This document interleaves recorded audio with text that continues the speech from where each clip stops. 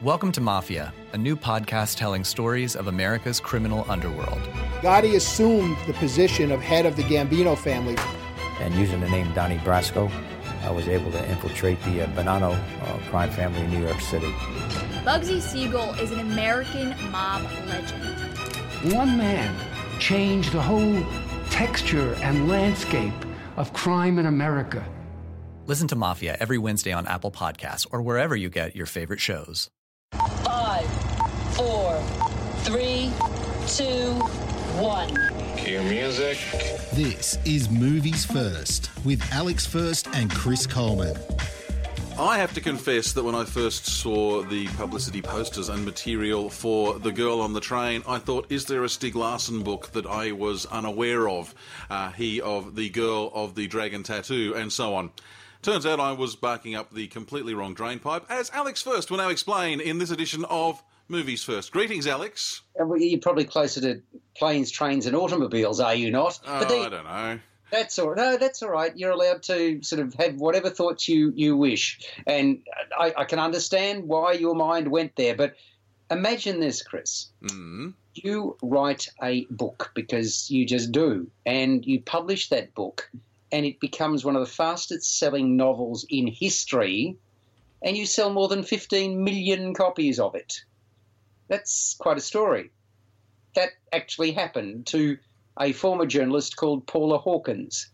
She published The Girl on the Train in January 2015, so we're not talking about all that long ago, and it's now sold that number globally. In fact, more than that. It intrigues me that this has gone from book to movie so quickly. Yeah, exactly. Well, in its first week, it landed in the top spot of the New York Times bestsellers list, and it remained on the list for more than a year. I just think that's a dream come true. And the inspiration was Paula Hawkins' daily experiences on the commuter rail through London. And there was one particular route where the train was always breaking down, and she'd sit and look into these apartment blocks, and you could see right into somebody's living room. And she was hoping she'd see something interesting, although she never did, but it started her imagination whirring. And that's where the germ of the story came from. And now her book has been turned into a screenplay by Erin Cressida Wilson, who, well, was responsible for a rather unusual movie. If you haven't seen it, it's worth seeing. It's called Secretary. Secretary. If you like things that are a little bit obtuse and bizarre, then that's one to consider. So, yes, it has been made into a movie starring Emily Blunt. I would call this a mighty confusing psychological thriller. It suffers partly by overdoing the signalling of time frames on the screen. So that irritates me. Yeah, exactly. 2 months ago, 2 weeks ago, 1 week ago, the Sunday before last. I mean, it almost gets to that stage, you know. I mean, the Friday before Halloween. No, I'm overdoing it, but that's the point. And it takes ages to figure out just what's going on. By then, you can't help thinking it's all too hard. I mean, it runs for 112 minutes. It's rated MA in Australia.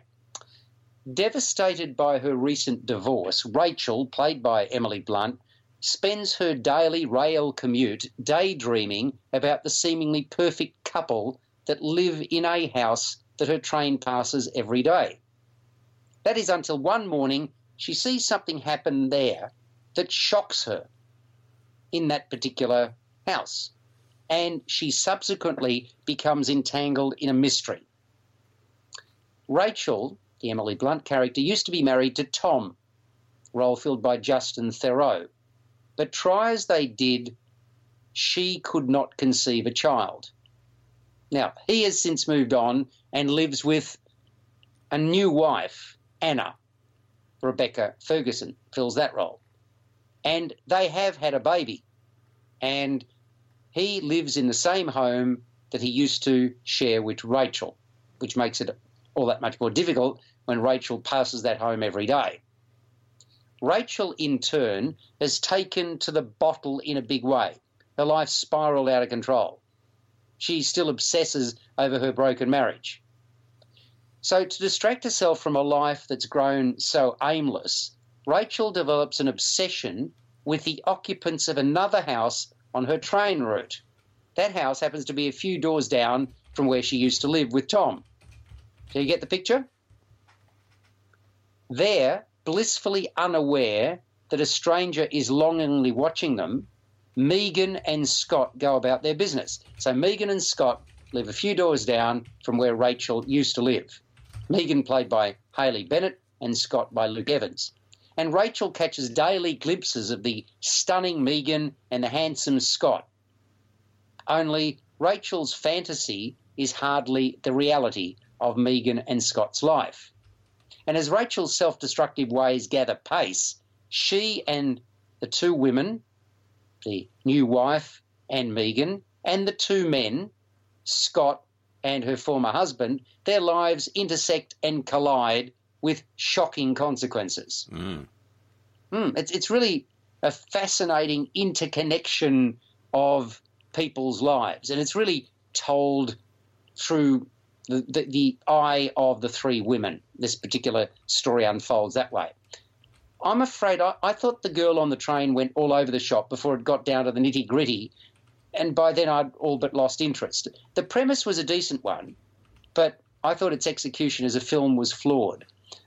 I'm not convinced the direction from Tate Taylor, who was responsible for the movie The Help, was tight enough. At times, the movie crossed the line into melodrama, and I didn't think all the performances were compelling. To me, it had a telemovie feel rather than that of a big screen release. Alison Janney is in this one as well. She plays a detective. It raised questions in my mind about what could have been rather than what was. In other words, it could have been a really good movie. It became pretty average fare to me, and I reckon it would have been, well, a straight-to-DVD release perhaps in another incantation if you didn't have an Emily Blunt at the helm. I don't have a lot of questions about this one. I don't know. It doesn't.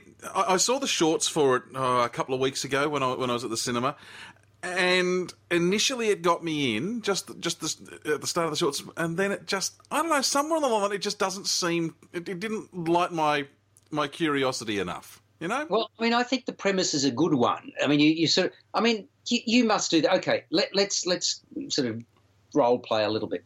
All right, you're in a train and different circumstances. A couple are making out on the train in front of you. Now, what most people do is they take a look, but then their eyes are averted because you feel almost uncomfortable that you're sort of witnessing something that's so private. But imagine instead of that, you decided to write a story about these two people's lives. I mean, that's really what I suppose the idea of being a voyeur. That's what this is all about. I think that's a really strong premise, and it could have made for a really good movie. And because they were deliberately holding back and didn't reveal, and you get to the stage where you've got a better understanding, where you're piecing it all together, but it's confusing for quite some time before that. And I mean, it's about blurred memories because of alcoholism and all those sorts of things. And I just thought it just didn't kind of hang together the way that I wanted to. I've seen these sorts of movies before, and I've seen them done better than The Girl on the Train. Okay, fair enough. I did a little bit of searching, by the way. The Girl on the Train right now, there's another movie that's around. I don't know whether you've seen this or are aware of this one coming, The Girl with All the Gifts. There was The Girl with the Dragon Tattoo, and a while back there was The Girl Next Door. So, movies that start with the words The Girl, they're not exactly uncommon.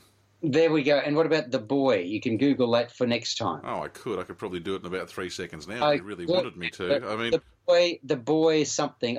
The Boy in the Striped Pyjamas, The Boy Next Door, The Boy and the Beast, The Boys from Brazil. So there you go, multiple movies called The Boy. So we could actually have the man, the woman, but before we stop, we need to give a score for The Girl on the Train. Please do. Thank you. 5.5 to 6 out of 10.